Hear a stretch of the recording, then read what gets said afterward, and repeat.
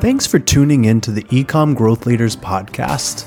This show is intended to highlight marketing and conversion techniques taught by today's leaders in the ecom world.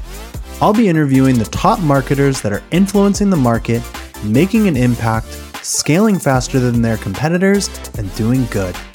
I'm your host, Samir El-Kamouni, founder and CEO of Fetch & Funnel, a performance marketing agency specializing in omni-channel media buying, creative production, and conversion optimization. If you enjoy anything from today's episode, I highly recommend checking out fetchfunnel.com and sign up for our email newsletter, where I promise to only send you content you can learn from and apply directly into your business to improve results and scale.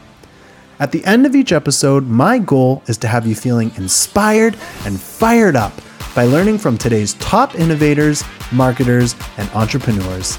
Let's dig into another amazing story about a unique brand crushing it and learn from their success and learnings.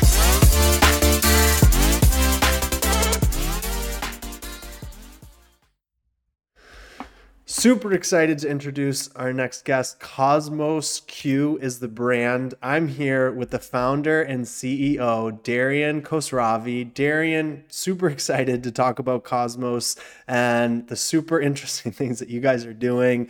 Welcome to the podcast. Hey, thank you for having me, man. I appreciate it. So, would love to just start off with you just telling us more about Kosmos Q and what's the product, what's the brand, and start there. Kosmos Q, we make the best barbecue rubs, sauces, injections, and marinades that you have ever tasted in your life. Period. And that is something that is how we have built every single product, and that is our mission. That's our goal. And that's what we strive for every day. We started back in 2004, I want to say, when I started learning how to barbecue. It was a pretty rocky experience. Matter of fact, the very first time I tried it, it was so bad. I actually had to throw it in the trash. And I remember my wife holding the dumpster open as I threw it away. And I was just like, oh my gosh, this is like, it crushed me to my soul to know that I had to walk back in the house and feed my kids SpaghettiOs because I couldn't cook a meal. And that, at that moment in time, it lit a fire under me. And I was like, I may not be a lot of things, but I will be a provider. I will be able to provide for my family and cook meat. That's probably my DNA. I don't know. But that's what started the journey, and learning how to cook barbecue. And then as I got better at it, I started realizing that the flavors that I had in my head, I couldn't go buy anywhere, nowhere. So I started making some. And then I started competing. And kind of they both came together. Actually, I started really making the products just for beer money, just to support the going out and barbecuing competitively. And then people started buying, and we started shipping. And next thing you know, we got a business on our hands. So what do we do? Awesome. And this is before ecom too. I don't even think e-commerce was a term back then. Not that I'm aware of. So side hustle gone legit, huh? Yeah. It started in our hall room closet. We had a hall, and there was a closet, and it had like 3 shelves in it and 3 drawers. And we had all of our shipping supplies and our 4 products at the time in there. And we would come home in the evening and, see what orders we had and ship them out. That's back when flat rate envelopes were $4.95. So that was a while ago. Yep. Well, that's awesome. Started sort of grassroots and validation is there. People want to buy from you. providing for your family, very noble cause. And so, I mean, I'm curious, is this the first business that you've started? Um, Probably the first legal one, but now this is my first business that I actually started.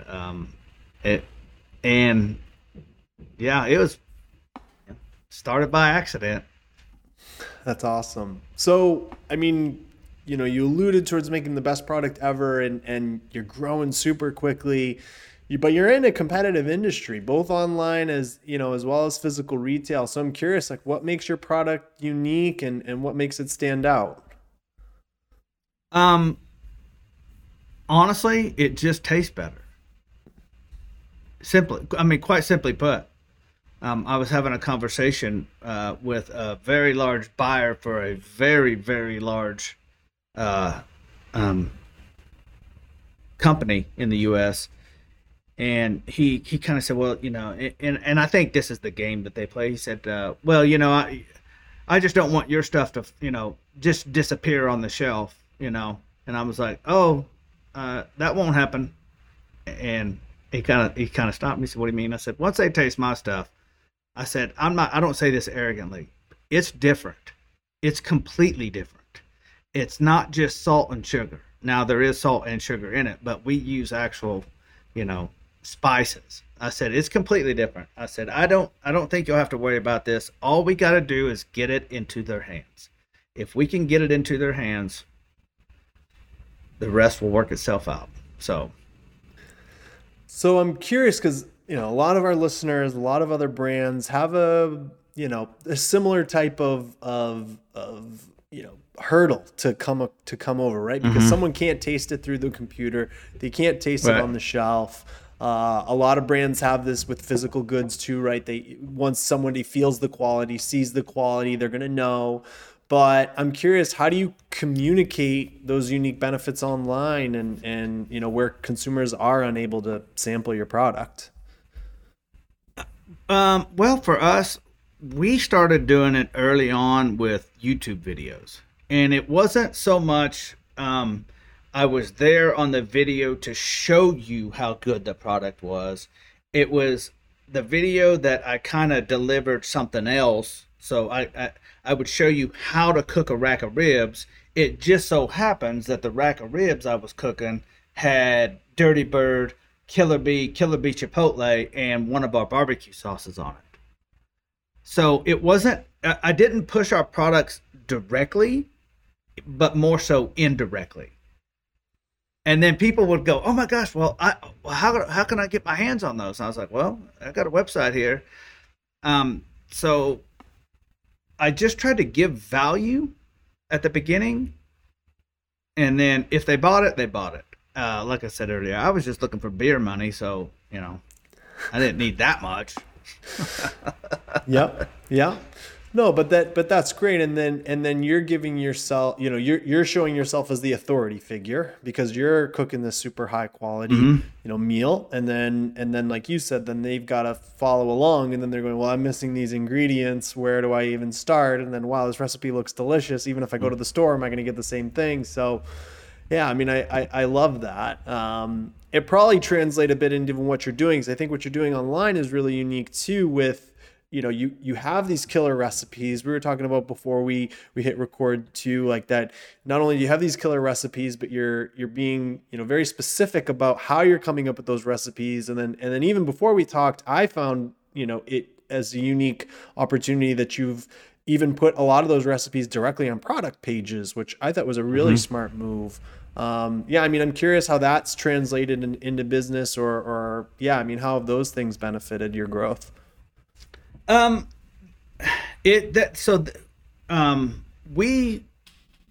We realized that you need new customers to start a business, but you have to nurture the customers you acquire to grow a business. And that is one thing. We were sitting in a marketing meeting, and we're sitting there and we're like, okay, what should we do? What could we do? That whole meeting. And I was like, if we don't have data, let's go ask. All we got to do is ask. And that's one of the things we ask. What do you want? If you could wave your magic wand and you could have Cosmo make or do whatever, what would it be? And a lot of people said recipes. We want more recipes. And at the time, every recipe was a YouTube video. And I was like, that's hard to do. So I don't know, we can't make a video every day using that process, but what could we do? And somebody on our team says, why don't we ask our people if they want to submit recipes? And I was like, genius. So we started asking our people, hey man, what is your favorite recipe? What is that one thing that you take to the cookout that when you do, you won the whole cookout? And sure enough, people started sending in recipes. And then we was like, okay, well, the recipes are good, but your pictures aren't good at all. So can you take some better pictures? So that was kind of a learning curve, but they did, and they did it fast. So we started interacting with our audience, because I'm from Oklahoma. It's like the things that I eat aren't if you move around the world, we don't have a lot of seafood, so we don't eat a lot of fish here. If we do eat fish, usually it's fried. So it was really refreshing to have our people engaged with us and doing salmon and tuna and all these recipes. That was a good turning point for us, to be honest with you. Yeah, no, I love that. Like reaching out to the community, running surveys, paying attention to your community and your customer. Yeah, I mean that's awesome. And I mean, you said it, we were talking earlier, you need customers, you need to increase average order value. And then you said it, you need to increase frequency. And so it sounds like that's a lot of what you're doing, right? You're paying attention. You're saying, what do I need to do in order to get repeat customers? What do I need to do to not only increase my average order value? That's great. And that's important to get the marketing dollars to work. But as you grow that dedicated customer base, you want to continue to grow with that customer base and get them to come back, and not have them run out of ideas either. I think that's probably a piece of it too that you're talking about, right? It can, it's easy to get stuck in your 4 or 5 repeatable recipes and not really come up with anything new. And then even if it's the best meal ever, it gets a little boring, right? Yeah. And I remember when we were shooting YouTube videos, I'm like, they're like, what do you want to shoot this week? And I'm like, man, I don't know. I can't cook steak, chicken, ribs, brisket, or pork again. We literally have 20 videos of each one, and all the videos are just the same thing, and when we did that, it was like, oh my gosh. So this whole creative, cap that was put on just got, popped. And now, I never thought, we just shot one yesterday, smoked buffalo chicken mac and cheese. And it was absolutely phenomenal. And the recipe came from one of our tribe. And I was like, I would have never cooked that. I would have never thought to, cook mac and cheese, make a roux, use some fried chicken, toss it in. I would have never done that. So not only are we inspiring them, but they are inspiring us. And that's what is the perpetuates it. And they give, so we give. So they give more, so we give more. So, and I've always said since day one, it does, and every single person on our team knows customer service to me is I want somebody to leave, even if it's our fault, I want them to leave and they won't have any reason to talk bad about us. I don't care if we lose $100 on an $8 order. I don't care. Now, That hasn't happened, thank goodness. But we go above and beyond to create a service that you can't get anywhere else to take care of our tribe. And that translates into like extreme growth too. I mean, we had that. I mean, we had an awesome father and son duo who was just selling socks, John's Crazy Socks, on the podcast a few weeks back, and they said the exact same thing. And they had these super interesting stories about, like, even willing to accept checks, because they're like, we'll get the check. And then they went back and they found out that one of the sock wranglers hadn't shipped out the socks yet. And they were like, why haven't you shipped this out? And they're like, well, I haven't received the check yet. And they're like, just send the socks. We'll get the check. It'll come. Right. And it's such a small dollar amount anyways. Right. And I think it's a unique story to that brand, but it translates into a similar probably type of situation you're in, because it's similar price points and things like that. It's like, if you go above and beyond, then they'll spend way more money with you anyways. And even if you lose a few dollars here and there, like, it just doesn't matter, because, like you're saying, right, they're going to have this great, like, even if they didn't even like the product, or they never barbecue again or anything like that, they're still going to recommend the product to a friend or family or whatever. It's funny you say that, because it reminds me of a story. A couple years back, we had some real nice flat bill hats, and they were $40 hats, or $40 or $50 hats. And I was just screwing around online one weekend, and I looked, and I got tagged in something, and it was right at 100 comments. And this guy posted a picture of his hat it looked like it was ran over by an 18-wheeler. And next to it was the package that it came in. It came in a flat rate bubble envelope. And that we shipped it that way. And he was like, I'll never do business with them. I can't believe this, that, and the other.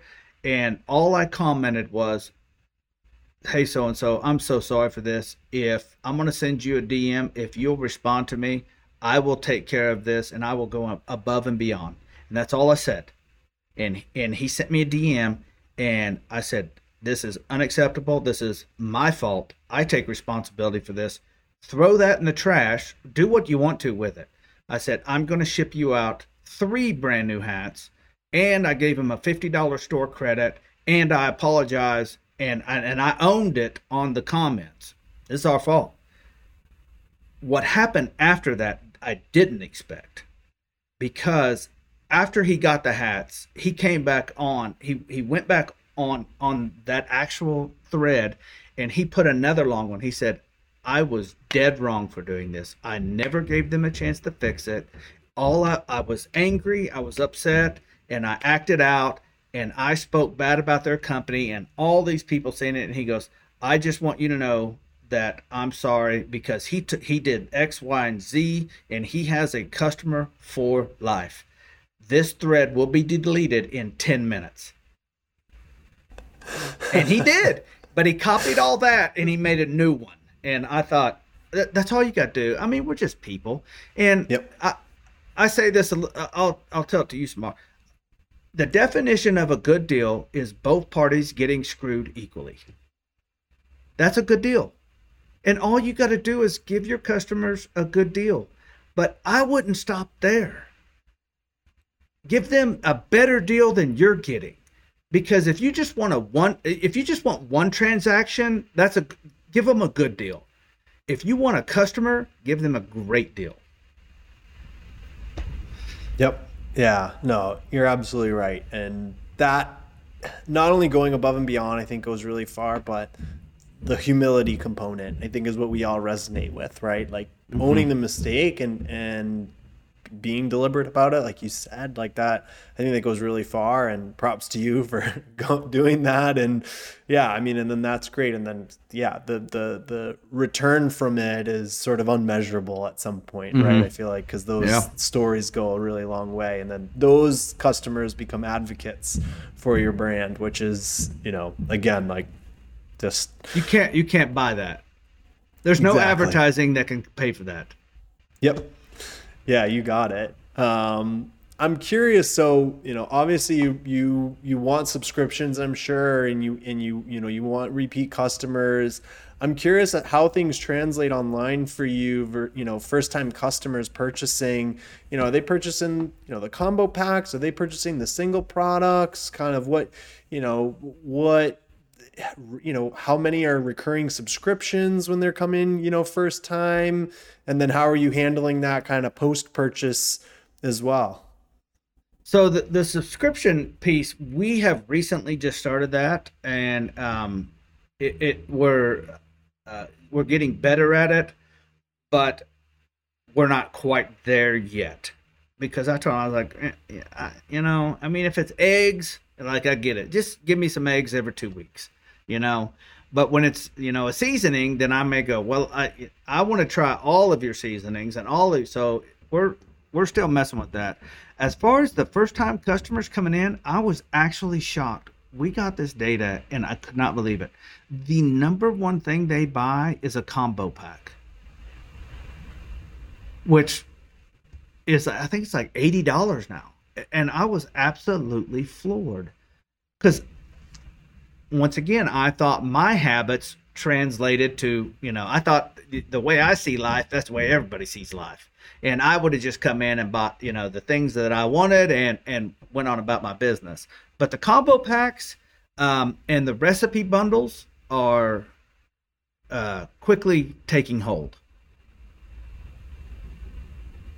That's awesome, because then I'm sure that translates into a great customer too, because if I buy just one seasoning or something, I'm probably not getting the full effect. I'm probably not getting the full recipe. And then where do I even start? So then the recipe, right, is going to guide me through that. A recipe bundle is going to be, hey, perfect. I mean, it's, let's face it, probably COVID was probably good in a way because everybody started cooking from home and trying to have to figure that out, right? Yeah. And then on the other hand, I know so many people, didn't even know where to start, right? They're going for like the brands that are, delivering you the entire recipe and the ingredients and everything, because so many people don't even know where to start. Yeah, so that makes a lot of sense. I love that strategy. I'm curious. I mean, maybe those are the two pieces that helped you increase the average order. But I'm really curious, like, how did you work on increasing your average order value? Because I know you said that was an area you focused on and increasing. Well, one of the areas we started with is frequently purchase together. And a lot of people don't know that our rubs specifically they're great by themselves, but if you layer them, it takes it out of the park. And what I mean by that is when I won the World Steak Championship in 2015, I used cow cover as a first coat, Dirty Bird Hot as a second coat, and then Texas Beef as a third coat. And then we started saying, okay, well, when you layer these, so if you bought Dirty Bird Hot, did you also know that if you bought cow cover and Texas Beef, these are the three rubs that won the World Steak Championship in 2015? And I was like, oh, okay, yeah, I want to eat I want to eat a championship steak. So yeah, I'll take that. But it goes back to people quit buying from you for one or two reasons. You piss them off or you quit selling to them. And we just learned that upsells and downsells, people want this. I want this as a customer. Like, I don't know if I come to your website and I buy the best work boot in the world because my buddy John had a pair, but John never told me about your socks, with heaters in them, and my feet get cold. So if you offer that to me, you gotta guide the customer down the best possible known experience for whatever path they're on. And that's one thing we've learned to do. And actually, our actual order AOV now, we've increased it almost probably $12 to $14, which is huge. Yeah, especially huge for your price point. I mean, it's that could make or break a marketing campaign, I'm sure. Yeah, but and I mean, obviously, a business has to make money. But the focus for me is are we giving the customer the best possible scenario for whatever it is they're about to do? Because and we have to know that.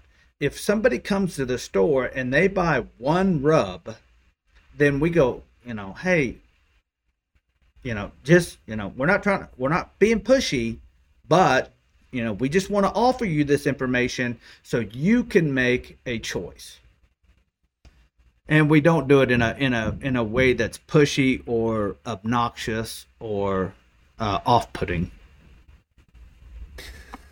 Yeah, no, that's awesome, and that's a great way to go about it.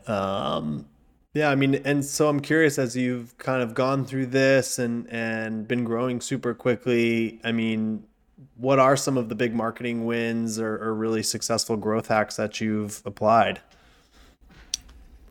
Oh man, boy, this last year in marketing, wow. It seems like this last year in marketing has been like 10 years in regular years with all the iOS and, all the things with Facebook. And, but the one thing that we realized, ad spend, I think it has to be a part of your arsenal, but for us, and this is just us, we try not to put all of our eggs in one basket. Meaning, we need professional media buyers that understand how to purchase media and control it to the metrics that are beneficial to the customer, but also organic content. Organic content is, and you just can't put a price on it. And it's really hard. It really is hard.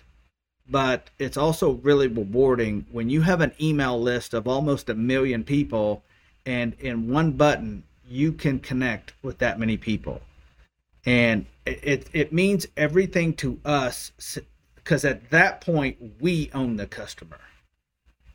Not Facebook, Amazon, Instagram, Twitter, TikTok, Snapchat, Google. We own the customer. And so the one thing that we try to do is just keep funneling the ad spend customers into our universe where we can communicate with them, and it only costs us the push of a button. Yeah, super important. I mean, we press really hard on that at Fetch and Funnel too. Just you can't be solely relying on a single channel or one single revenue generation tactic, whatever it is. Because to your point, if you're solely relying on Facebook makes a big update, you could get wiped out overnight, right? They're stripping out their interest audiences, where you have a harder attribution, all those types of things, and super important. And then you hit the nail on the head, right? Building a list. Like you said, you own that list, right? I mean, they say, you could be essentially generating $1 per month just per person, essentially, right? Is sort of what you're doing. And so, that's what but then sounds like, right, you're doing the most important component of it too, which is nurturing that list, adding value to that list, right? I think that's where a lot of people miss it too. They're always running sale, or, trying to just solely promote the product. You still need to do that. You have to sell to them, to your point earlier, right? You the two reasons people stop buying, one's you stop selling to them, but on the other hand, you've got to nurture them too. And I mean, you're doing it organically, you're doing it with the content, you're doing it with the recipes, I'm sure new product releases, all of that. I mean, so that makes a lot of sense, and that's a great way to go about it. It's awesome. Yeah.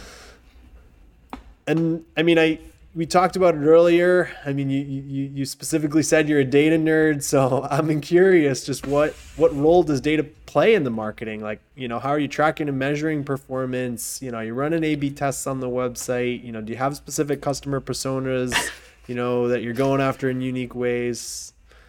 We have a guy, a conversion rate optimization specialist on our team, and I don't even want to act like I could even talk in his world, because when he starts talking, I'm just like, what? You're doing what? And it's like, so, but I do love the data. And I love when I could sit down and chat with him, and he slows it all down and gives me the information in a way that a redneck from Oklahoma can understand it. But it is very, very, very important that you know your numbers. And if you don't know your numbers, then the next thing you should be doing is working to know your numbers. Because e-commerce, and this is my opinion, e-commerce in the coming years is going to get much more harder for people to do. Because now we have 20 years under our belt, and like e-commerce just started. To me, it just started, and it's still the wild, wild west, but there's some people figuring it out, and those people are going to get really, really good at what they do. I always tell my wife and tell some of my friends when we talk about money, Wall Street is really good at making money and taking money. Really good at it. So I don't mess with the people like that, because I know, and if I stepped into that world, they would chew me up. The same thing is true of e-commerce, in my opinion. The people that commit the time and do the hard stuff are going to be the ones make it to the other side and succeed and keep sending this thing on down the road. That's just my opinion. So data is very important to me, and we've probably spent about, I want to say 50,000, just so I keep the number low, because actually we probably spent about 70,000, but on just collecting the data engineering side of it. We have these, they're not dashboards quite yet, a couple of them are, but we have data. I can tell you who, like, in what county, in what zip code is our most profitable order coming from? What is our most profitable county in the U.S.? Not state, county. But now we are on the side of, we did the data engineering. Now we are, and we just turned in our first, we just approved our first quote for the data analysis of it. And from that, I want to make it so easy to read and quickly understand, so we know we can quickly test and understand what's working, what isn't working. So we can keep testing and keep moving on and keep going. But the information coming from our website is shocking. It's absolutely, like, I had no clue, and I know you know about the heat maps and all that. One thing we learned just a couple weeks ago is there's a lot of people. We have a little meat chart on there, and it says, hey, Dirty Bird rub goes great on chicken, pork, ribs, and and all the rubs with all the different meats that go on. People were clicking on it. And I was like, why would they click on it? And Nick, our CRO expert, he goes, well, because they want to go to this is the top of funnel. They want to now go down to that. And I'm like, oh my gosh, we could not only take them and give them an explanation, but we could show them recipes. And the recipes have the link to the bundle that they can one click and add it to their cart and check out immediately. And he's like, yeah, no. And I was like, oh my gosh, this is everything that we thought we knew to get here is changing. And if you don't know your data, I swear you better get to understanding it quick. I probably know about enough just to upset somebody or make somebody nervous when especially all of our media buyers, because I'll call them, I go, what are we doing this for? This doesn't make sense to me. And so I don't know. No, but I love that. I mean, you and I saw that chart like in the Facebook and Instagram ads, you're running that chart, and yeah, I mean, it's mean, first of all, you're doing what I preach: test, test, test. Right? Pay attention to the data, but don't be afraid to test. Find out the mistakes, find out the wins, make decisions based off of the data. I mean, so you're doing that, which is amazing. But then I'm curious too. I mean, especially where you are paying attention to so much data and investing in that, which is amazing. Like, then I'm sure it, obviously it translates into making decisions and making marketing decisions and things like that. But I'm curious, like, what are some of the data points that you've seen influence the most or have the biggest impact? Because I mean, the county thing is super interesting, as a great example, because not only do great, we need to focus marketing campaigns here, but you also know, hey, we need to get into supermarkets here and we need to get in every store in this county because this is our customer. I'm curious, which data points have you kind of seen, like, hey, if we not only, now that we're measuring this, but if we pay attention to this, and apply it has like the biggest impact on the business? I'll tell you, we got hooked up with a company, I say a long time ago. It's been a while, probably a year, North Beam. And I'm going to try to give you, because these guys are AI experts and like way beyond me. But the one thing that I was having trouble with is it's great to know that, Facebook is, they're taking, Facebook is saying that they got the customer, but Google's saying they got the customer. And then it was just very unclear data. We got hooked up with a company called Northbeam. And the one thing that we started seeing is yes, this is your ROI on a customer, but here's the lifetime ROI of that ad. Meaning that ad was the entry point, and it may have a low ROI, but the legs on it actually turn it from a low ROI to a higher ROI. And we had no way of seeing this. And then once we got everything connected and we could start looking, oh my gosh, they came in through Facebook. We caught them on Google. We remarketed it to them, but so they checked out. So then it would then split the contribution up to both of them. And it was, I was blown away. And like I said, I probably know enough just to get in there and make somebody nervous and ask the right questions.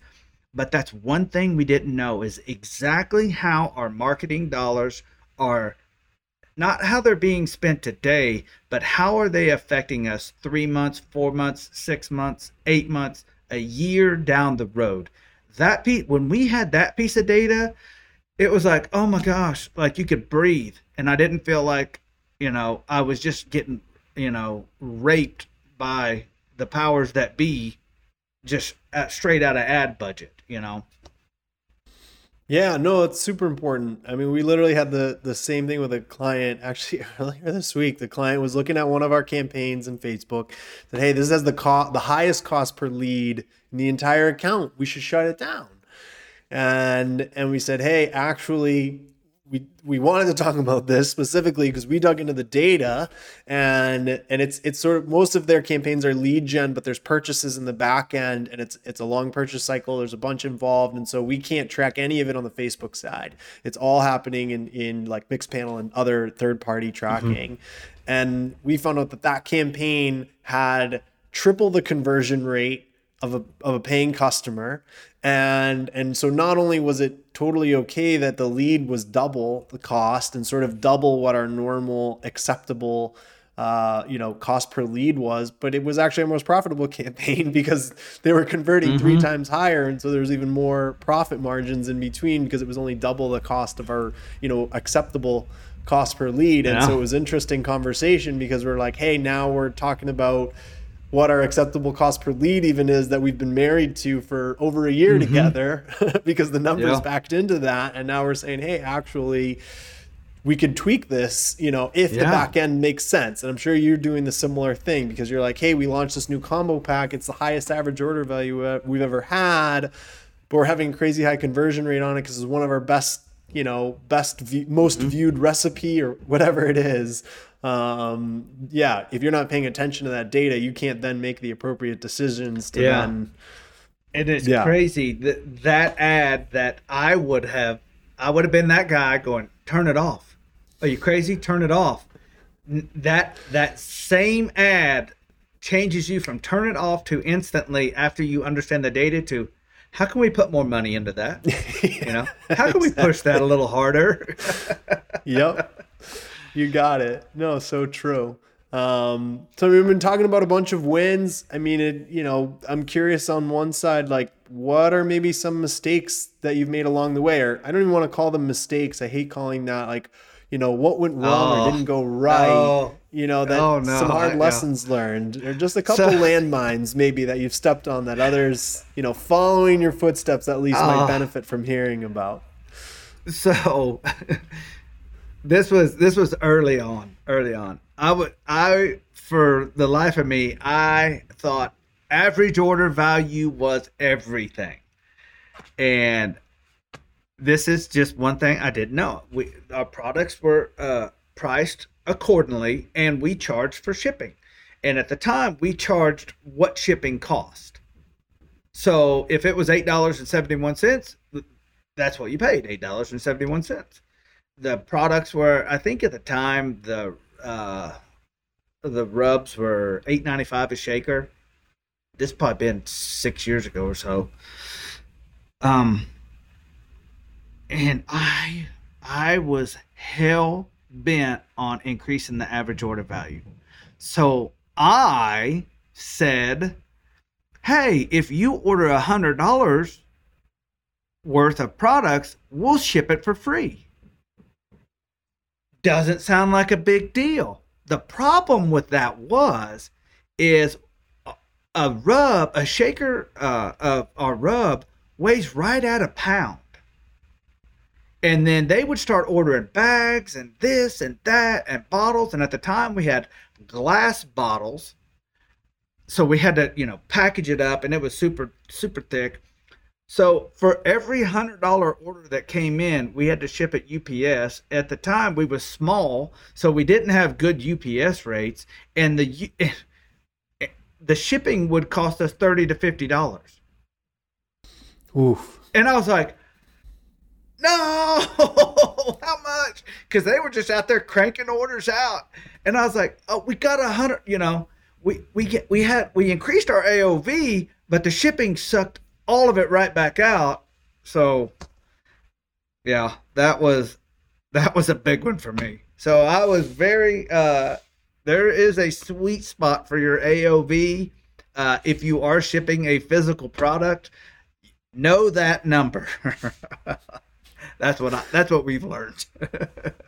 Love that. Yeah. So important. Yeah. I mean, it's so interesting too, because in your mind, you always want to increase that. Right. And that's, I think, what everyone's always paying attention to, but yeah, done the wrong way. And yeah, I mean, a lot of your product's heavy. Barbecue sauce has got to be heavy. Yeah. I mean, a lot of that is spices, not so much, but a lot of the sauce and all that. I mean, that's a heavy shipping. Yeah. So more revenue does not equal more profit all the time. You got it. So, I mean, what excites you the most in the year ahead, either, in the e-com industry or just within your own marketing? I'm really excited there's a lot of things going on. What excites me is when I meet somebody and they go, hey, this is my friend so-and-so. He's a big barbecuer. Have you ever heard of Kosmos? And they go, no. And I'm like, oh, man. That excites me because that fires me up to go, I don't care. Don't ever think because you hit a goal or whatever that you have to stop there. Now, whatever you want to do is completely up to you. But one of our core values is we won't stop until we are widely known as the go-to for all of your barbecue needs. And that's what we want to do. We want people to know that the way that people used to barbecue doesn't have to be the way you barbecue. We can actually take you and show you a different way. It's not that it's better or worse, it's just different. But with some products that will change everything you thought you knew about food. That's a really, that's a great way to go about it. I mean, and to what we were talking about even earlier, I mean, you're going after the weekend warriors, but you're going after the hobbyist, and to elevate the hobbyist is huge. To elevate the weekend warrior is probably, there's a much wider gap there. You could essentially almost turn them into a hobbyist without them even realizing. And then you're probably creating weekend warriors too. You're creating, as you called it, your tribe, which I love. People who may have not been that passionate about it, but now they're like, hey, I'm making the best, that's my thing. I love to cook a lot. I cook a ton. If I go to a restaurant and I'm like, oh, I could have cooked this or I could have made it better, it's so disappointing, right? And then, but then it's a slippery slope, because then you start making these phenomenal meals at home. And then you're like, what? Now you're going to pay $100 for a good steak now? Yeah. That is the downside that we have to warn all people about. Hey, unfortunately, the restaurants that you used to say you liked, you probably won't really like them anymore. That's the ultimate warning label on your product. Right? Yeah. Love it. So, I mean, I guess in closing, I'm curious, just like if, any advice or any tips that you would give for other founders that, are trying to break some new revenue marks. Any tips or advice that you'd give them? Know your numbers. Know all of your numbers, your financial numbers, your marketing numbers, all of them. But you can't focus on all of them all of the time. So I would pick some and make them your critical numbers and focus on them every single day. Wake up and know your critical numbers every single day. For the longest time, we had 3 critical numbers: orders, revenue, and emails. But over time, then they've changed to leads, average order value, customer frequency, lifetime value, and dang it, I forgot the other one. But those are the ones that we focus on, and the top 3 for us are leads, average order value, and customer frequency. Those are the ones. Those are our critical numbers, and then we just have some subcritical numbers. Net profit. Know your net profit. Pay yourself first. I cannot pound that in anybody's head quick enough. And I have read the book Profit First, I don't even know how many times. And I believe this with everything in me, and this is just me. If you're in business, entrepreneurs treat themselves worse than their bodies, their self-care. They just treat themselves horribly because we get so hyper-focused on the thing. We don't eat right. We don't exercise. We don't do the thing. We don't sleep right. We stay up. We worry. We stress. And we don't focus on the thing. So, 100%. I ran off on a tangent on that. I love it. I was guilty of that myself, right? First 2 years of Fetch and Funnel, same deal, right? You're sitting there, you're crushing it, you're putting ridiculous hours, you're working super hard. I mean, I had to pay myself first because, I wasn't getting a paycheck anywhere else, but you're still willing to make sacrifices to get to those next phases and to get to those next tiers and to grow, right? But then, at the same time, it is super important, right? The second I was like, hey, I need to repay attention to, working out, doing those things, taking care of myself, not working 80 hours a week, because if I do that, it's sacrifices, family time, whatever it is, all these other things that now I feel guilty for, right? And I'm sure, you've probably gone through the same situation. Yeah. So I mean, I love that, and great book recommendation too. I love Profit First. It's a great book. Yeah, that's a great book, man. Great book.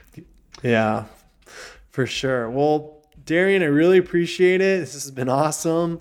I definitely encourage everybody to check out Kosmos. So KosmosQ, KOSMOSQ.com. Whether you're an enthusiast or not, you could definitely be probably making some much better recipes. So I encourage you to check them out. I'm going to, Darian, thank you so much for the time. I really appreciate it. You bet, Samir. Thank you, sir.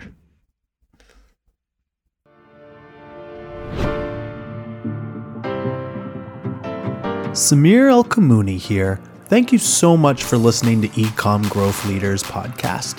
If you are a successful brand that is crushing it and would like to be on this program, please visit go.ecomgrowthleaders.com/podcast-guest. If you got something out of this interview, please share this episode on social media. Just do a quick screenshot with your phone and text it to a friend or post it on social. Ecom Growth Leaders is sponsored by Fetch and Funnel, a performance marketing agency specializing in omni-channel media buying, creative production, and conversion optimization. We've partnered with 100 plus brands and generated over 500 million for clients using our trademarked Fetch and Funnel method. We have tons of content over at our blog, fetchfunnel.com/blog, and also some amazing ebooks like how to crush your competitors and how to produce high converting creative. Thanks again for listening to Ecom Growth Leaders. We are regularly putting out new episodes and content, so to make sure you don't miss any episodes, go ahead and subscribe. Your thumbs up, ratings, and reviews go a long way to help promote the show, and it means a lot to me and my team. Want to know more? Go to our website, fetchfunnel.com, or follow us on social. Thanks again for listening, and we'll see you next time.